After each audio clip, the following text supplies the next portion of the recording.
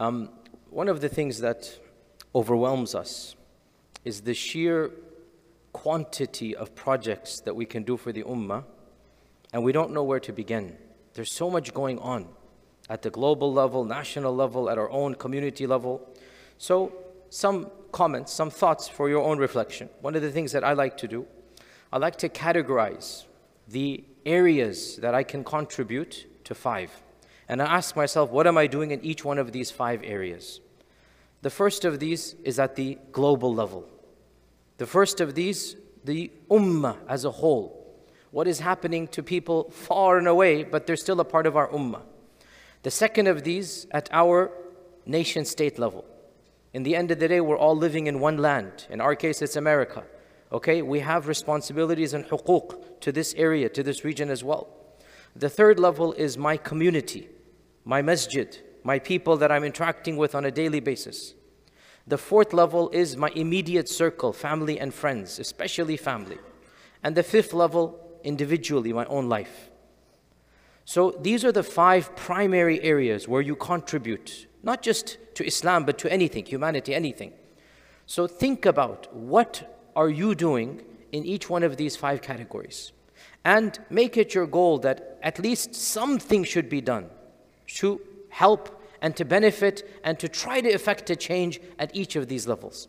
Of course, the global one is the most difficult because what can you and I do for the Uyghurs, for the Palestine, for the Kashmir? What can we do? And we feel usually the most helpless. And that is the one that is always in the news all the time, right?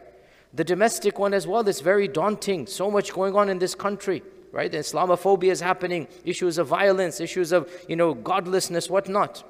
And then community, of course, gets easier because we are interacting, whatnot. Family and friends is, of course, always very easy access. And then myself is always the most.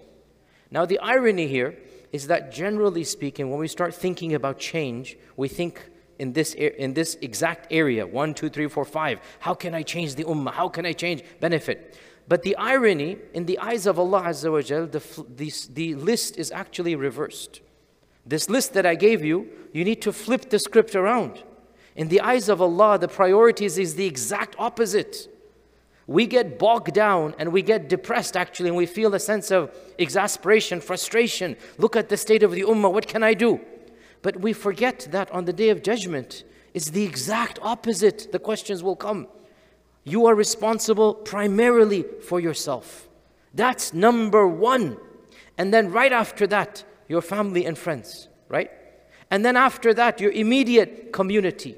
And then whatever little you can do at your nation level and then at the global level. And here's the interesting point. If every one of us actually did flip the script, if every one of us actually did begin with ourselves, and then our immediate families and friends, right? And then our community. Well then, what is a nation built of except building blocks of communities? And what is a community built of except individual families? And what is a family built of except individuals? And what is the ummah built of except every one of us? Still, this doesn't mean we don't contribute at the ummah level. We do whatever we can. The least we can do is to be aware of what's going on. The least we can do is to not turn a blind eye. When that news item comes up and it's really awkward to read it so that it should impact us. To do what? To be better at levels 2, 3, 4, especially 5. You see, level 1, we talked about the ummah. Fact of the matter is not much we can do. But we can use it to incentivize us. We can use it to make us feel, subhanAllah, look at my brothers and sisters of the Rohingya. What is going on? Wallahi dhulm. Look at the Uyghur situation. How sad is it? Look at what's happening in Kashmir. And then we realize, you know what? Allah has blessed me. I'm not being tested the way they are. I'm not living in those circumstances. Well then, how can I not show that appreciation, right? So we take those global issues, we're aware of them. Not much I can do to change. Yes, maybe, public awareness, dua, fundraisers, that's whatever little we can do. But we can use those global levels to motivate us to do what? To change at the individual and at the communal level. So now that, New Year's resolution about to come, we're not going to go down there, don't worry, okay? I'm not going to say New Year's, Sheikh Bajur, don't worry, inshallah. No New Year's resolution, inshallah. But we should have this notion. How am I contributing? What am I giving back, number 1, to the ummah? Number 2, to the broader society I live in. Number 3, specifically my community. Number 4, my family, my friends. What am I doing with them? How am I impacting them? Number 5, myself. And then we begin with ourselves. And I conclude with this beautiful quote. It's a very famous quote. They say it's Mark Twain. They say, a lot of people say this. They say, when I was young, I thought I needed to change the whole world. And when I became older, I realized I only need to change myself.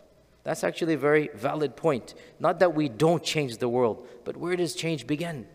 It has to begin within us. So we ask Allah subhanahu wa ta'ala to allow us to effect that change in ourselves, and then our families and friends, and then our communities, and then our broader societies, and that will inshaAllah ta'ala impact the entire globe. Jazakumullahu khair. Assalamu alaikum wa rahmatullahi wa barakatuh.